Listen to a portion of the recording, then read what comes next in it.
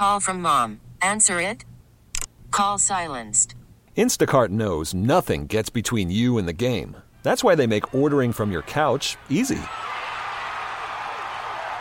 Stock up today and get all your groceries for the week delivered in as fast as 30 minutes without missing a minute of the game. You have 47 new voicemails. Download the app to get free delivery on your first 3 orders while supplies last. Minimum $10 per order. Additional terms apply. Hey, this is Scot Pollard, and you are listening to The Jake Brown Show. Get at it. And welcome to the Jake Brown Show, radio.com, iTunes, and Spotify is where you find us. Follow us on social media at Jake Brown Show. Follow me at Jake Brown Radio. Joining us now is a guy who hosts a podcast who is about 8 inches taller than me at 6'11". He's probably got 30 pounds on me. I'm 245. So depending on how many he's packed on since his career ended in 2008 with the Celtics. He hosts Planet Pollard. You can get it on SoundCloud and iTunes. And you can follow him on Twitter at Scot Pollard 31 with 1 T. Former NBA big man Scot Pollard on the line. Scott, what's going on, man? What's up, Jake? And I have more than 40 pounds on you. Oh, so are you up to 300 now? I actually was up to 325 at one point. I was lifting a lot of weight post-career, and then I went to the doctor, and he was like, yeah, no more of that. So I dropped a bunch of weight, and then I gained some back, and then I went on the TV show Survivor, and I lost 46 pounds and in 28 days. And that got me back down to playing weight. I was down to 266. And then I got home, and my wife started cooking for me again, and she's not a good cook. She's a ridiculous cook. So I'm back up over 300, but I'm actually on my way back down. I've lost 10 pounds this month, and I'm on my way back down to hopefully 270 by September. So how many pounds on Survivor did you say you lost? 46. 46 in a 4-week stretch. That is unbelievable. But I'm sure almost no food. So I'm sure you gladly took your wife's cooking as soon as you got home. What was she cooking up that got you over 300? She makes everything from scratch, but my return home from Survivor was my favorite meal in the whole world: steak and mashed potatoes and some good red wine. We celebrated getting home and kept it a secret the whole time. She didn't know how long I lasted in the show and how far I went and all that kind of stuff until the episode that I got voted out. So, but she's half Thai from Thailand. Her mom's from Thailand, and her dad is Italian. So she's got 2 food-pushing cultures pushing down on her genetically. And it's her joy. Her joy is to get in the kitchen and whip something up and feed the people she loves. And so it ranges from ridiculously natural and tasty Thai food, which we've been to Thailand a bunch of times, and she's got the legit, recipes from that side of the family. And then she's got the mafia meatballs, I call them, that are passed down from her Italian side. That take a day and a half to make just the meatballs for it. So there's both sides of her heritage that are just ridiculous, wonderful recipes that she's been handed down and learned from her mother and from her relatives. And I'm the beneficiary, and my kids are the beneficiary of all this deliciousness. I would hope that as she cooks like my mother, Mama Brown cooks some incredible chicken parm. Yeah. There's got to be chicken parm. Well, she does it without the chicken. She just makes Parmesan, and then she'll make these big manicottis. And I don't know if it's even called Parmesan without the chicken, but she puts these big manicottis together, and she makes the cheese insert, and I don't even know how she does it all.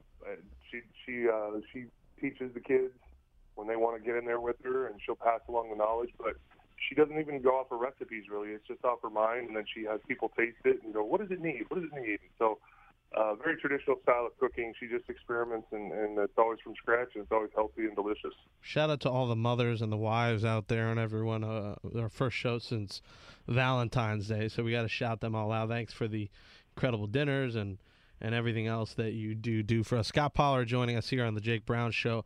Do you hate Tim Donaghy? No, he's not the only one, and never was the only one, and never will be the only one. there's bad apples in every profession, and common misnomer is that he was reffing that game in Game 6, if that's what you're referring to, in the 2002 Western Conference Finals. Mm-hmm. He just said it was dirty. He wasn't even there, so he really had nothing to do with it. And who knows if he's telling the truth? Maybe he was, maybe he wasn't. But I don't hate the man. I know that referees are human, just like all of us. Everybody makes mistakes, and he just saw an angle and tried to take advantage of it, go around the lines, and that was illegal. I don't respect him. Mm-hmm. Exactly. That's different. But do I hate him? Nah. He tried to run a game on his job and got caught. Yeah, and I guess hate isn't the right word, but I mean, you guys were so damn close to topping the Lakers in that series. Obviously, it went 7 games and could have ended the Lakers' reign there. So I imagine some of those guys, after hearing about it, are just thinking to themselves, damn, like we were so close. That team was so memorable with you and Vlade and Weber and Evan Bibby and all them and Doug Christie. And it is one guy's lunatic act as a ref that might have cost you guys. Well, again, he didn't ref that Game 6.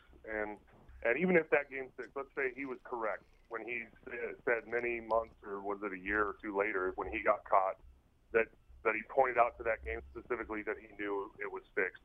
Let's just say, for sake's sake, that is accurate. Let's say that game was fixed. We still had Game 7. Mm-hmm. We earned home court advantage throughout the season. We were the best team in the league. We had the best record in the league. We had home court advantage against the Lakers. That's why you play 7 games. That's why you work for home court advantage, so that you get the 7th game at home if it's necessary. And in Game 7, we crapped the bed. There's nobody to blame but our team.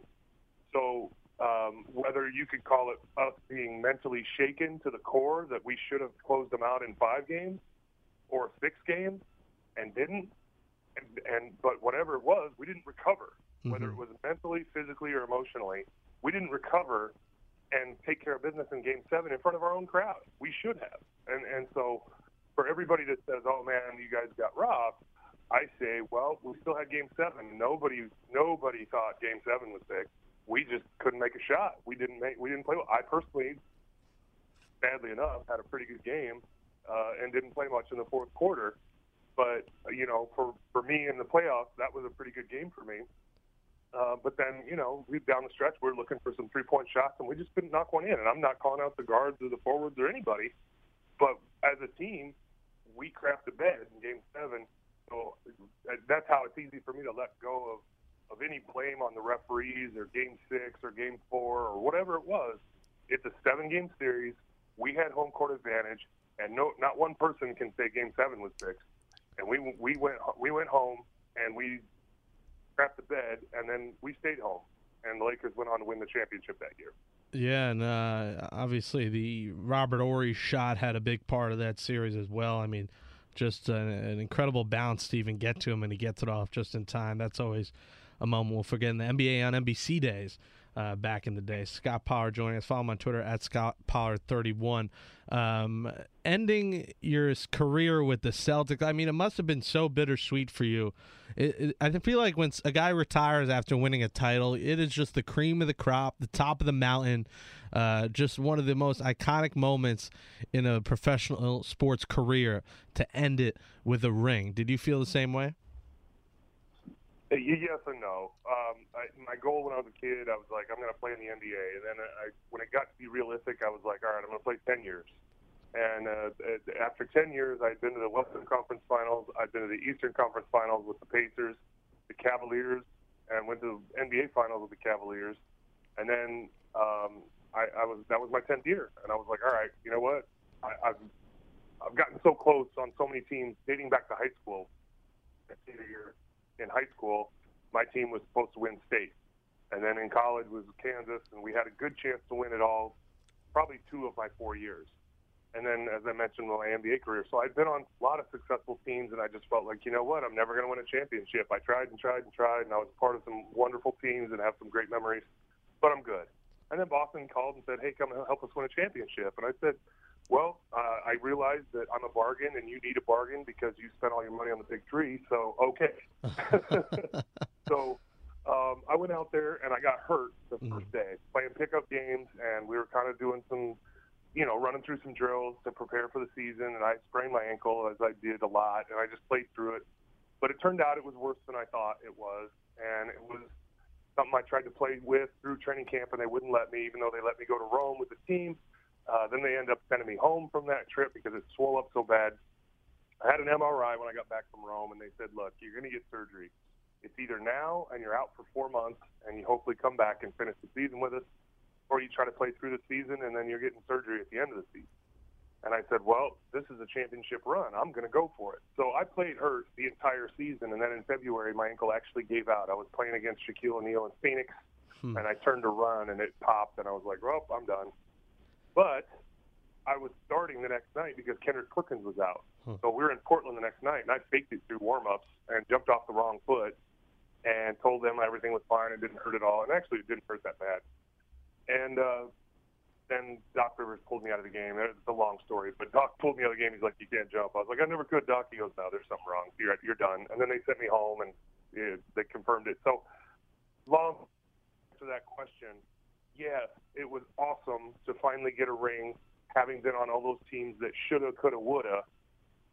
But it was bittersweet because I ended that season injured and watching from the bench. And P.J. Brown came in and was awesome for the Celtics and took my spot, basically, which we needed him to, and helped the team win it, helped the team start it. So, people say, oh, you ended that season, you weren't even on the team and all that kind of stuff. That there's a validity to that. If you just Google what happened, you would never know that backstory. But the true story is I helped get that team there in my way, and I was, off the court helping out with, counseling some of the younger guys and trying to be a leader off the bench. And it's that ring I still wear, and I wear it just as much for every other team I was on that it coulda, woulda, shoulda, dating back to high school, as I do for the Celtics. Yeah, why wouldn't you? I mean, it's tremendous, and I think the off the court aspect is overlooked in a lot of spots. You were mentoring a lot of those younger guys, and I think that's essential in the game today, and it's why we see these teams that always make it every year have veterans like you. So I think that is an important role. So it is unfortunate how it ended, but I didn't know that backstory, so that's interesting that you were playing her. And a lot of times today, Scott, you would see the total opposite. As soon as a guy's ankle hurts, they're out of the game. And some people will say, some of these guys are pussies, but it's a lot different from when you played in the hard-nosed era of basketball and hard fouls that we don't see in today's game. And everything's changed over the years. Well, and with the amount of money and medical staff that's involved nowadays and the training that's involved nowadays, they're paying a lot more attention to injuries before they become major injuries. Mm-hmm. And, if I played in these days, yeah, you're absolutely right. There's no way I would have sprained my ankle and they would have been like, okay, yeah, go ahead. If you feel like you can play, go ahead. They wouldn't have helped me out. And they would have waited until that thing was healed. And if I had an MRI that showed what I had, and I'm not placing Boston under any blame at all. It's just the time and the place. Mm-hmm. And I was pushing to play. When it's the actual player going, no, I don't care what you say, I'm going to go for it. They gave me the option. But I think in today's NBA, the culture and the climate is different with these contracts. Guys that were like me, that are like me in my day. Some of them are making $75, $80 million contracts, $100 million contracts.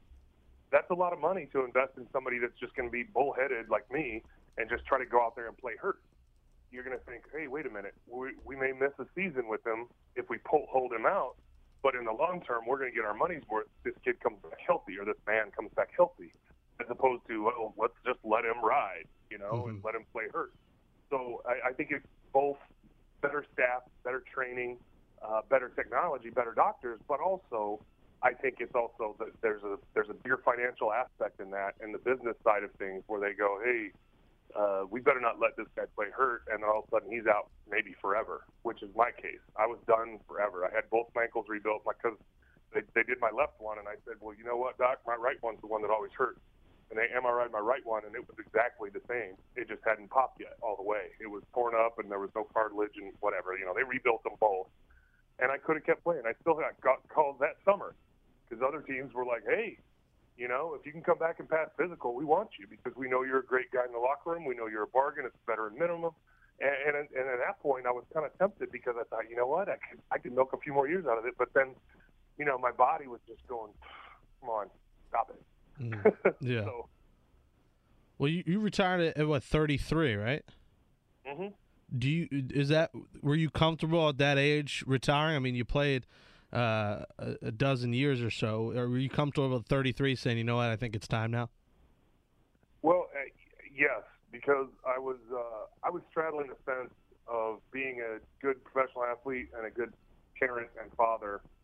At the time, I had 2 daughters, and I was married to my first wife, and I wasn't being a very good family guy because I was gone all the time and trying to be a professional athlete. And then I was leaving practices. I wasn't leaving practice early, but I wasn't working out as long as I was earlier in my career. I wasn't dedicating myself to being there as early. Like it used to be, I'd go to practice an hour and a half early and get my own stuff done and then start working with the team before or the staff before to get ready. And then after practice, I would do the same.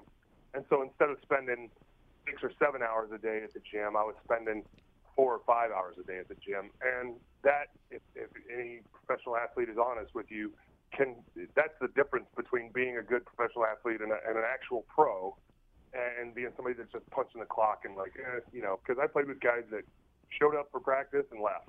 And those guys didn't have very long careers.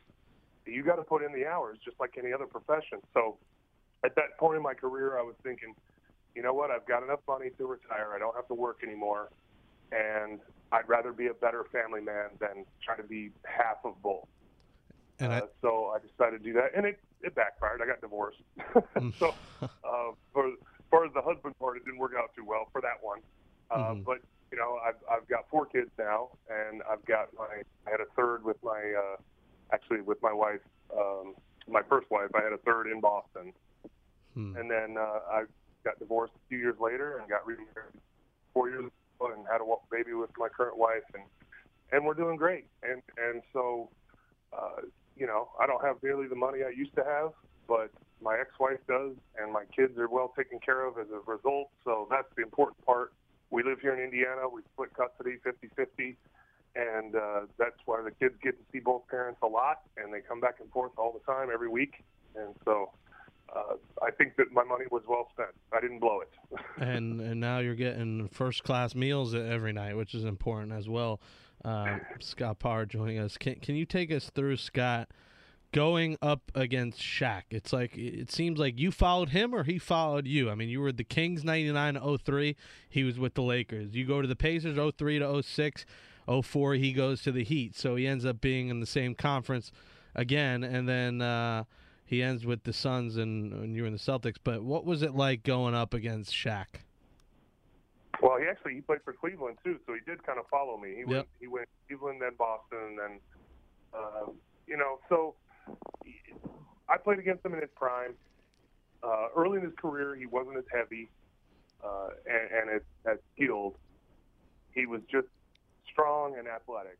And then in his prime, the years when he was with the Lakers, he was so quick, so athletic, so skilled, and he knew where people were. And so at his prime, I mean, for some reason, I got the nickname the Shaq Stopper, and I think teams kind of build my value based on my ability to frustrate Shaq a little bit, but never once did I stop the man, and no one did. I could slow him down at times, but I give as much credit to Vlade Divac's completely different style of guarding him that created my success in guarding him, because it gave Shaq 2 different complete looks. So he's got to worry about flopping with Vlade, and Vlade being such a crafty defender and swiping at the ball or knocking it out of his hands when he's dribbling or whatever, because Vlade was so quick with his feet and his hands. And then I'd come in and just bang with him and just go right back at him with his physicality as best I could.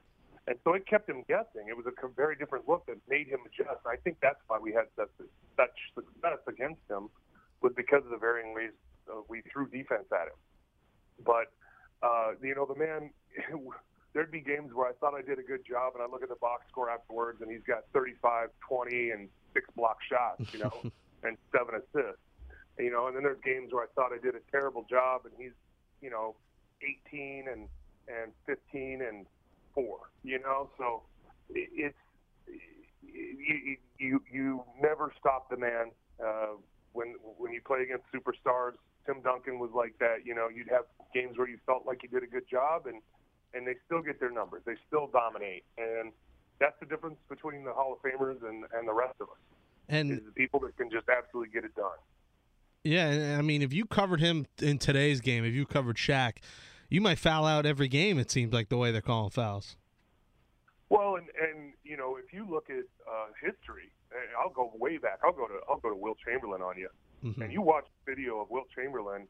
If he ever did anything the way Shaq did, Wilt would have fouled out of every game because he wasn't allowed. You weren't allowed as an offensive player to dislodge any defender ever. It was always a charge the way they called the game, and I've seen the footage, so there's no arguing it. I didn't realize that, but I've seen the footage of Wilt just barely tapping somebody with his back to the basket, and so Wilt had to develop even more of his ridiculous athleticism to get around players and to not dislodge defenders because it was always an offensive foul. So, yeah, if you think about how the game is different, it always evolves. I've never, ever said one era is better than the other. Basketball is jazz music. It always and it always will change depending on the dominant players.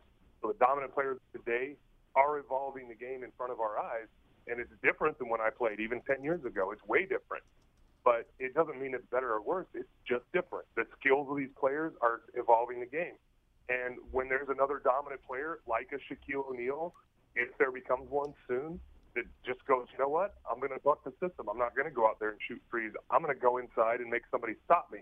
Well, then you're going to see the resurgence, possibly, of more big men getting back into the league with their back to the basket, or at least guys like me have to deal with guys like if there's another Shaquille O'Neal type player that comes down the line.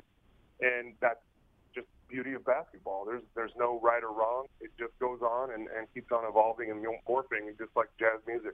Don't you kind of miss the post-up game? We're seeing like every center now, like DeMarcus Cousins, shooting three-pointers at will, and we're just not seeing guys dominate the post like we used to. Again, what I just said is that the game is different, and it's because the players' skills are different. But also, people ask me, like, well, they'd see me play in the summer league, and they're like, why don't you do that? Like, I didn't realize you could do that, because I'm playing pickup games. I'm shooting three-pointers, or I'm dribbling up the court and passing to people. And they're like, why don't you do that in the NBA? And I'm going, well, because I'm playing with Jason Williams, or I'm playing with Mike Bibby, or I'm playing with Reggie Miller. Why would I shoot a three when I can knock Reggie Miller's guy down and make him shoot a three? And if he happens to miss, I get an offensive rebound and a bucket. That's what I'm best at. And so, yeah, there's some parts of me that I look at DeMarcus Cousins specifically, since you mentioned him. I sit there and I go, why wouldn't that man sit in the paint and dominate every single night and not even worry about trying to work on a three-point shot? But he has the talent to. So who am I to say, hey, man, don't shoot threes just because you can? I mean, he can. Yeah. If he was out there shooting 14% from the three-point line, I'd say, hey, man, get your ass in the post and take care of business.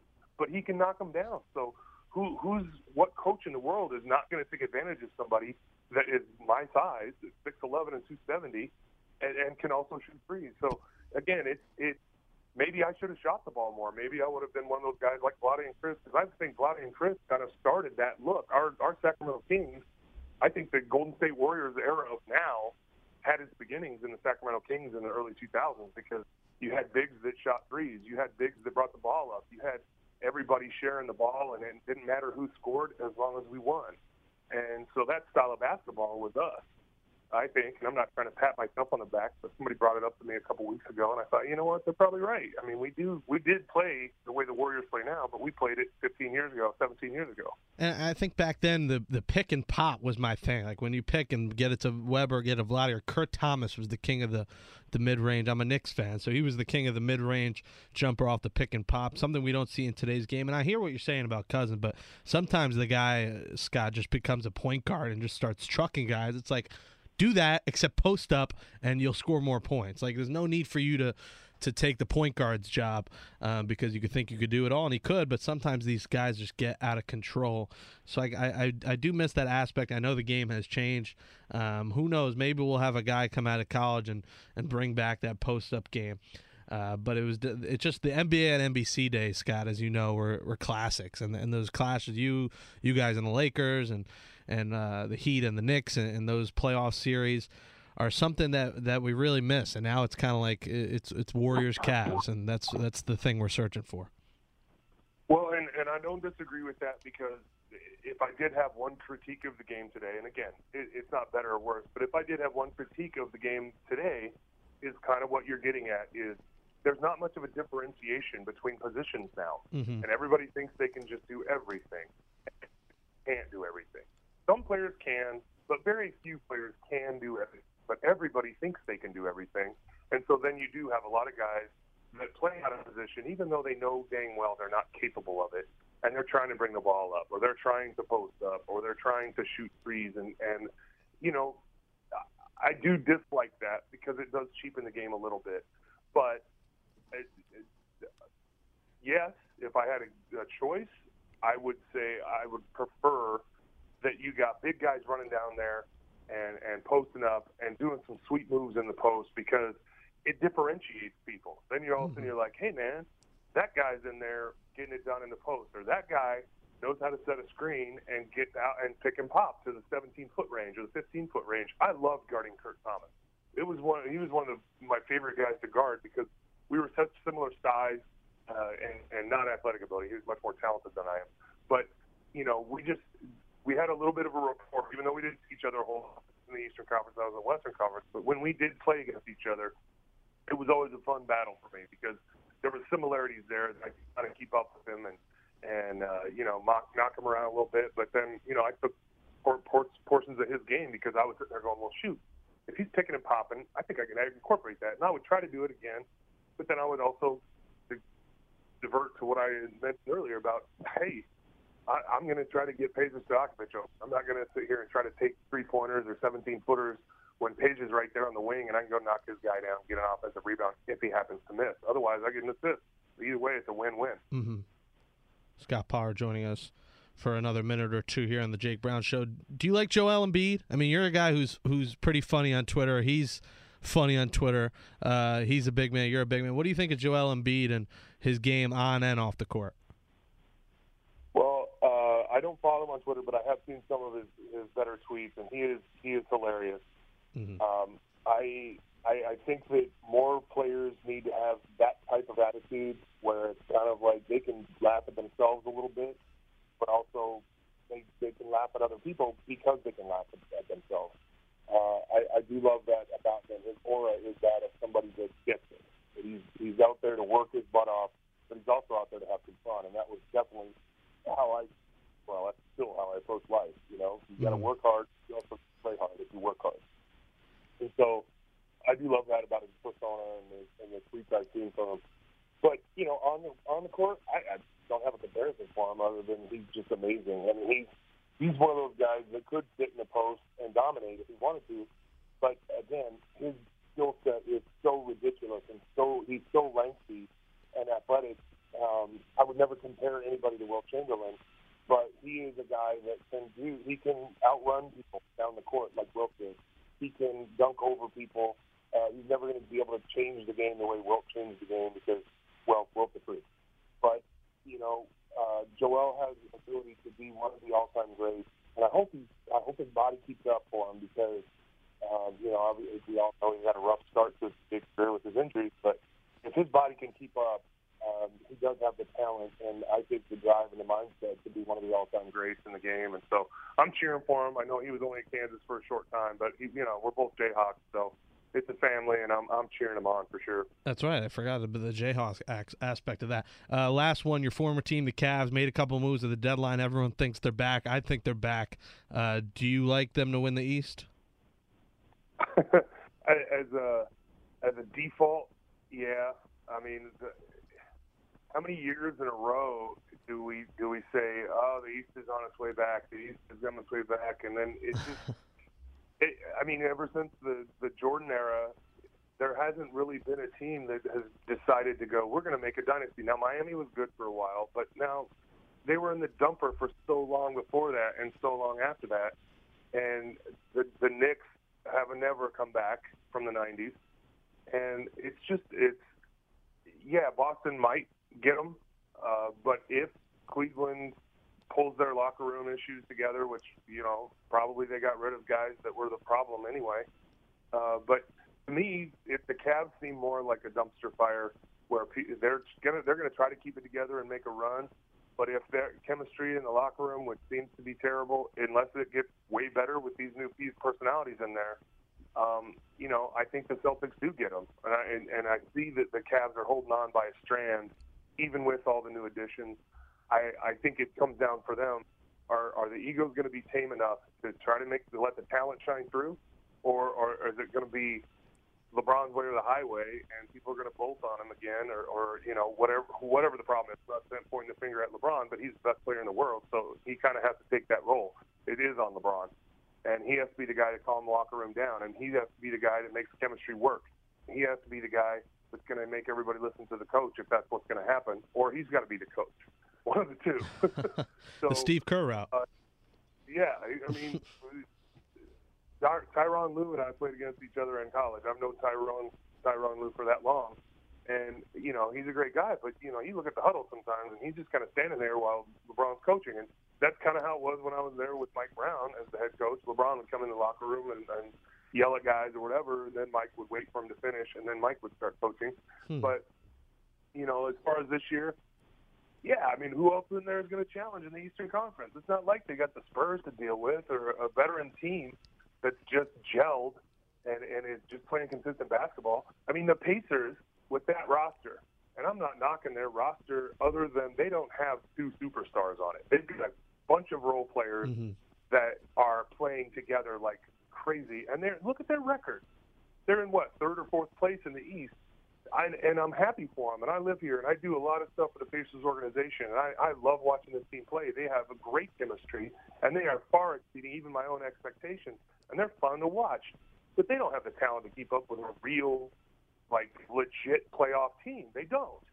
Yeah. So, they're in fourth place or whatever they are right now. I mean, you can't sit there and say this is a great conference, that the Cavaliers have a legitimate somebody that's going to take them out unless it's the Celtics. Yeah, and I think what will be interesting is if Gordon Hayward does return for the playoffs, that makes things very interesting because I think the Celtics have a shot to take it to 7 right now, but if they get Hayward back, I think that's what we all hope for. But then you got to worry about, is the chemistry going to work with Hayward back? Yeah, that's true. There are going to be enough touches for Kyrie, the flat Earth guy. I mean, nobody knows what's going on in that guy's head. I wouldn't pretend to figure it out. But, flat Earth guy. as talented as he is, and that's a scary proposition when and I'm talking about Hayward coming back. As talented as he is, they've never played together. It's true. And that is a big risk when you're bringing in that much talent. If he comes back to the playoffs, and all of a sudden it's like, well, there's another superstar just popping in to say hello and taking half my shots away or quarter of my shots away. How's that going to work in the locker room? How's that going to work in the offense? They've been playing without him all season long. Is it even going to work regardless of chemistry? Is it going to work numbers-wise? So, the talent, you look at it and you go, wow, that'd be great to have that guy back all of a sudden. But then when you really think about it, is it a positive to have that much talent, that many minutes taken away from other players that have been used to those minutes and used to those touches? Is it going to help? We don't know. It depends on egos. Yeah, that's very true. I didn't even think of that aspect of it. I forgot to ask you the last one, and then we'll let you run.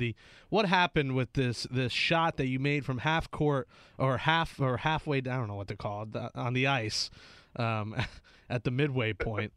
You made the shot, and they did center ice. There we go. See, I'm not a big hockey show here, but you made it from center ice. But they didn't give you the $50,000 that was going to charity because the puck was sticking out or something. Yeah, so anyway, I didn't know it was called center ice. I struggled with it myself on my own podcast, trying to tell it, I was saying what do they call it? So I finally figured out it's center ice, I believe. But yeah, 3 of us shot. It was a young man, and so they were like a young person, a celebrity, quote unquote celebrity, and a super fan. And celebrity was supposed to be Tony Stewart, I think, the race car driver, and apparently he took sick, and so called the Pacers, and the Pacers were in Phoenix, and the Pacers were like, hey, Scott lives there. He'll do anything. So they called me over, and I went over there. I was like, I've never shot a puck in my life. And they had 3 little holes in this big board in front of the net. And if you hit it in one, it was like a car they drove out on the ice. And if you hit it in this other one, there was another prize. And if you hit it in the middle one, it was $50,000 for the charity. And so I nailed it.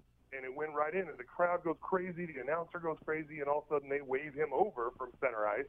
And he goes scooting over, because none of us are wearing skates. And he goes scooting over, and he goes, everybody, I got some bad news.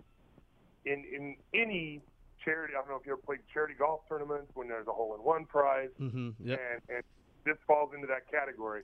When there's something like that and there's a big cash prize on it, they get insurance for it. So they pay a premium to the insurance company, and the insurance company goes, okay, if this, and this happen, then we'll pay out. But if all those things don't happen, the contract's null and void, paying it. So apparently, and there's no camera, this is minor league hockey, apparently part of the puck was sticking out, and it didn't go all the way through. And so they were like, sorry, because of, there's insurance involved, we can't give the charity the money. And so my response, and I said this on my own podcast, my response to it was, if it was just a check to random person, like if it was for me and you got to pay me $50,000, I get the insurance. But when you're talking about charity, you get to write that off. If somebody wins that and you're donating $50,000 to a charity, as a business, they can write that off, and they're not paying the entire $50,000. They get a tax credit the next year. To what level? Typically it's around 50%, but I'm not going to speak for their tax situation and their business. But again, charity for me, I'd be like, why insure it? If it happens, we donate to charity, everybody wins. We get a good reputation, and we get to donate to charity as well and help out a battered people's shelter. But anyway, it didn't go that way. But you know what? It got a lot of notoriety for the Julian Center. That's the charity it was. And it's a place here in Indiana that my wife and I toured. Both of us have had domestic issues in our previous relationships with people that were violent. And that's what this is. It's a place for people to get out of their houses, get out of their living quarters situations, and get to a safe place, get away from violent people. And it doesn't just shelter them for a while. It helps them get trained and get a job and get back on their feet, get their own place. And so that's why I picked that charity to help win them money. And people saw it on Twitter, people saw it on social media, and saw my response and my podcast. And so I've gotten a lot of notifications from the charity itself that a lot of people have stepped up and donated because they thought I got screwed. Yeah, I mean, you did. I mean, it's charity, and you're right. It's a write-off. Just give it to you. I mean, I looked at the video on Twitter, and I mean, it's a little far away, but it looks like it went in. So that was just frustrating. Oh, man. Yeah. Oh, well. Well, at least it got some notification and people donated, which is important. Yeah. And it was a fun thing, and the fuel have been great about it. The owners are great guys. And, they're just at that point, when it's there, the way it happened, it's out of their hands. It's not like they can change all of a sudden and just be like, hey, yeah, we're going to donate, because the insurance company's not going to do it at that point, So then they would just have to, and they could have, but I understand why they didn't. They had an insurance policy, and there's always next time. We'll get him next time. Scot Pollard, former NBA center. You could get the Planet Pollard podcast on SoundCloud and iTunes. You can follow him on Twitter at Scot Pollard31. Appreciate the time, man. Have a great one, and thanks for coming on. Thanks for having me, Jake. All right, man. Take care. This episode is brought to you by Progressive Insurance. Whether you love true crime or comedy, celebrity interviews or news, you call the shots on what's in your podcast queue. And guess what? Now you can call them on your auto insurance, too, with the Name Your Price tool from Progressive. It works just the way it sounds. You tell Progressive how much you want to pay for car insurance, and they'll show you coverage options that fit your budget. Get your quote today at Progressive.com to join the over 28 million drivers who trust Progressive. Progressive Casualty Insurance Company and Affiliates. Price and coverage match limited by state law.